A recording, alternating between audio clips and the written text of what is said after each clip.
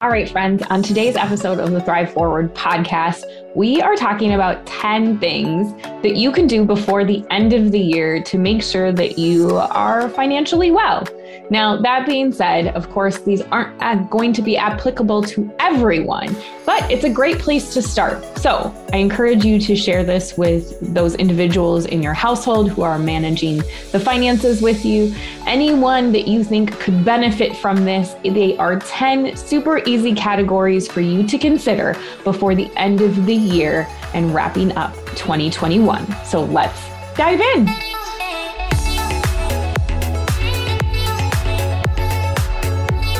All right, friends, you know that I am super passionate about financial planning. As we talk about the 10 things that you need to consider before the end of the year, let's make sure that we're talking about number one, involving those important parties in your financial planning picture. I call them your personal board of directors. Now, they are much more vast than the three individuals I'm going to speak on today. And if you want to revisit the episode where we start to talk about those things, you definitely can. But today we're going to talk about your financial advisor or financial planner, either myself or someone else that you trust. And then you're going to involve your tax accountant or your CPA and your estate planning or attorney. Those are the three individuals that we are going to talk about today, but they're very critical in any end year planning. So we talked about that a little bit in our last episode where we discussed end of the year giving, which will be a subtopic that we talk about today. But if you are just tuning into this episode, let's start with really making sure you know who those critical individuals are who are going to support you. The next piece that I want you to consider before the end of the year, or number two, would be, where's your financial plan? Do you need to update any goals, add, change, or remove any goals that you have achieved or things that have changed? So many things have changed over the last couple of years. And the one thing that we can always count on is change, and life transitions happen. So are those goals or things that need to be adapted and changed? Remember, your personal board of directors isn't going to know everything that's happening in your day-to-day life. So it's important for you to communicate with them because they do want to help you and they want to be able to work together. When you have a really cohesive team, although they might not always work for the same organization, they want to work on your behalf in your best interest. But it is important that you communicate with them. I remind my clients constantly, I'm not a mind reader, so I do need to understand what has changed in your life because it will change what we do from a financial planning perspective. In that financial planning process, as a couple of subcategories to that, I want you to review your net worth and your cash flow. Have you paid anything off? Have you added a new liability? Did you get a raise? Did you change a job? Has anything changed in your cash flow? Did you refinance your home so your mortgage payment is less? Did you pay off any student loans? Congratulations if you did. Are you making any additional contributions anywhere to savings or investments that you need to account for in your cash flow? So that's all a part of number two, which is making sure that you revisit your financial plan as an overall vision aspect of things. What is it that you want to be able to achieve and how are you doing that? The number three thing is, all right, friends, we've experienced this a lot over the coming years. And I'm sure as you are listening to this, you can either name either for yourself or someone in your life where something has happened and you've needed to pivot or change, the word of 2020, right? We're rounding out 2021, but we're bringing it back from 2020. It's that emergency plan. How much do you have in savings? Well, my friend, if you are someone who is a W-2 employee and on a salary and your regular employment happens every week or every 2 weeks, or you have a regular paycheck coming in is what I'm saying, I usually say somewhere between 3 to 6 months, leaning towards 9 months of living expenses in your savings account. A lot of times, some individuals will say just what you need. Like, what do you need? I advise, what do you want in your lifestyle that you wouldn't want to change if something happened to you? Do you still need to be able to have therapy? Do you still need to be able to work out at the gym? Do you still need to have your supplements and eat healthy and do all of those things, not just eat ramen noodles and sit on the couch and binge watch Netflix? You need to be able to have a healthy lifestyle anytime a transition happens in your life. So include those when you're calculating any of that cash flow. So you're looking at what do you need in your savings account for those 9 months, up to 9 months. Now, if you are an entrepreneur or a business owner, I strongly suggest that number increases. We had seen so many business owners in 2020 and even in 2021 who were affected by the closing of the economy and the recession and the pandemic itself. And we are still having so many businesses that are recovering from that. So I want you to strongly consider having longer than 9 months in savings, upwards of 12 months in savings to cover yourself in a year so that you wouldn't have to necessarily change your lifestyle. Look, I understand that that isn't capable for everyone. So start a little bit at a time to make sure that you're getting towards that nest egg. If something were to happen to you and you were to lose a job, you wouldn't put yourself in more liability or risk of having to take on more debt. Again, that means kind of looking at what is coming in and what is going out. Has anything changed from an income standpoint? Are there any bills or subscriptions that you don't really need? I find this constantly when we do a cash flow analysis for my clients. They're like, oh, I thought I canceled that subscription, or I didn't know I had so much that I had in terms of subscriptions. Look, I get it. They're going to get you when you scroll social media and they got the cute little box, and every month, everybody loves receiving mail. You know, here's a great idea. Get a group of friends together and all of you guys send yourselves something every month so you can make up for that mail that you receive by receiving a nice, beautiful card from one of your friends that really doesn't cost that much money and isn't something that's on repeat for $100 every single month of a box of something that you'll probably never use and sits in your closet just collecting dust. I'm not calling any of you out, but I'm just saying, evaluate what are the things that you're spending money on and are they really something that you need? And do they fit into your emergency plan? And do you have enough in savings? That's number 3. Number 4, let's pulse check how our wealth is growing. So what does your investment portfolio look like? Is it time for you to rebalance your portfolio? If you are an individual investor who is controlling your investments yourself, this is something that you need to consider. If you're utilizing an advisor, well, I darn hope that they are rebalancing for you. And if you want to have a better understanding of that, any good advisor is going to give you when are they rebalancing your portfolio and how often and what does that look like. But at the end of the year, you want to make sure, are you in line with what your risk tolerance is? This is also something that you would want to revisit as a part of that investment review. Do you still have the same appetite for risk? Do you like Sunday drives or roller coaster rides is how I put it to most of my clients. What do you feel comfortable with when you open that statement? Has something changed in your life that you don't feel comfortable with that anymore? Are you now retired versus working? Are you now on a solo income versus a 2-income household? Lots of things can change that might change that trajectory of what that risk tolerance might be. Also understand with any changes of that risk tolerance, how that's going to impact you over the test of time with rising costs of different expenses that you might have in your life. And are you, keeping pace with inflation? And if you're not, are you comfortable with that? Those are things that you need to ask yourself as a part of your investment review. The other piece of your investment review to consider is, how are you making contributions to your wealth? So many times people think that your wealth grows just by your rate of return in your portfolio. The newsflash is putting money into it also helps it grow.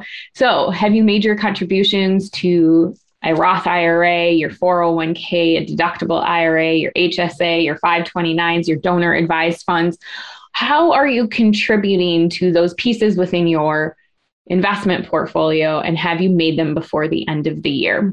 Again, bringing in your financial planner, your tax advisor, and your estate planning attorney to make sure that everything is in line with the vision that you have discussed and created with them. And going back to number 1, reviewing your financial plan, if anything has changed, I'm guessing that a lot of these contributions are as well. So making sure that you are turning on what you need to, turning off what you might need to, or expanding upon other things if that's where you are in your wealth journey.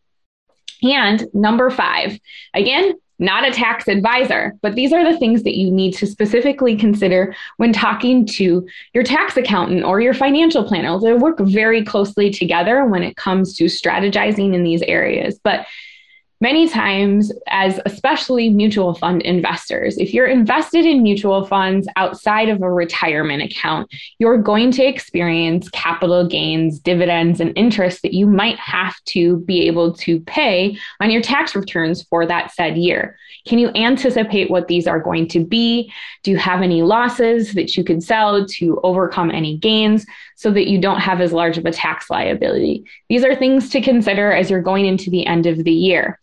Also, consider the time frame in which you are holding any of these securities, because there are more favorable tax treatments if you hold them for a longer period of time.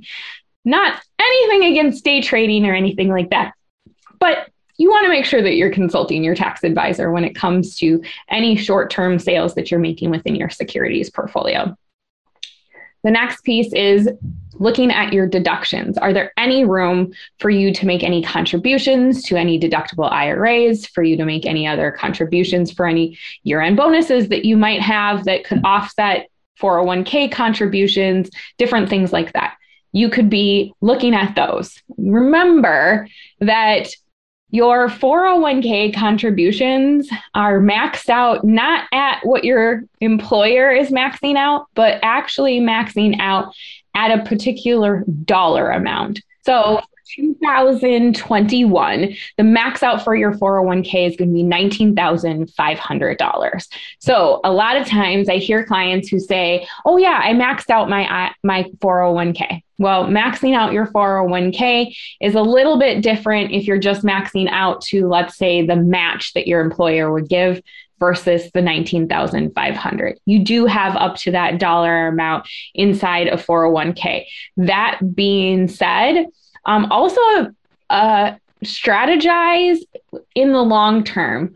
Just contributing short term from a tax perspective does mean that if you're adding to a bucket that you have to pay taxes on down the road, although it may be good for you now, working with your financial planner will help you understand what it is that's going to affect you in the long term. And as that continues to grow over the test of time, are you putting yourself in a more tax burden status in retirement? So just evaluating how all of those things work together. Nothing against CPAs and tax accountants. They're in their lane and they are focusing on what they need to get done, and they want you to have the lowest taxable situation as possible. And making some of those contributions more that lower your income now might affect you in the long term. So you just want to consider that balance of deductions now versus tax payment in the future. Well, hello there, friend. We're going to take a little break from the podcast real quick, mainly because I have something super fun launching in January of 2022, and it's just for you. We are creating a community. Not that we don't have one already with the Thrive Forward podcast and the Forethought Planning family, but we want you to be a part of it. And we are opening up an opportunity for a group of women to gather together every month to talk about money. This is a safe, sacred space that we will create, and every month we will have a different topic that we focus in on. This is a shame-free space, non-judgment place for us to learn, gather, and share. So many of the topics will be around financial behaviors, financial strategies, things of that sort to take into place. By no means is this individual financial advice, but rather for you to gather together with like-minded individuals to advance your knowledge and empower yourself to start making those decisions to thrive your life forward. So if you are interested, please go to forethoughtplanning.com/wealth circles to apply to be a part of our awesome circles that are starting January 2022. You won't want to miss out. Now back to more of our episode. For my business owners, do not wait until April 15th of 2022 to start getting things in order. I highly, highly, highly encourage you to utilize resources like QuickBooks. They are so accessible on your mobile devices or on your laptop to be able to upload, connect to your invoice system to be able to categorize everything so you are not waiting till the last minute. So if you want to give yourself a gift as a business owner, I strongly encourage a gift of QuickBooks. I know that's a financial nerdy thing to say, but it will help you out so that you aren't tallying those wonderful receipts at the eve of April 15th. I laugh and giggle every single time I see a post from an entrepreneur that is staying up late on April 14th or whatever the tax date is, or applying for an extension because they haven't kept themselves organized. My friend, QuickBooks will do it for you. Just allow yourself to do that and pay yourself forward in that capacity. All right. Number 6 is looking at your income. Speaking of talking about getting yourself organized as a business owner, income projections are great for business owners or non-business owners, right? What are your sources of income? What do you have? Are there any additional resources needed? Do you need to look at a part-time job, a side hustle, something on the side to help you get to the place that you want to go? Where are you pulling income from? Let's say you're retired. What are those avenues that are most applicable for you to be pulling from? I say this all the time to my clients. Don't you want to have a choice of where you're pulling your income from in retirement? And the answer is usually yes. I would say 99% of the time it's yes, I'd love to have a choice. That seems like a no-brainer. Well, where are the best places that you're pulling for income from, and are you maximizing that? And still withstanding our previous topic of tax planning and pulling from the most tax advantaged places for yourself. Is it time for you to ask for a bonus or a raise? Look, friend, we have all been strained over the last couple of years of working really hard and sometimes doing multiple jobs at once because our staff is short-staffed or whatever it might be. Is it time for you to tap your leadership team on the shoulder and say, hey, I've been doing this X, Y, Z, and my job description says X, Y, not Z.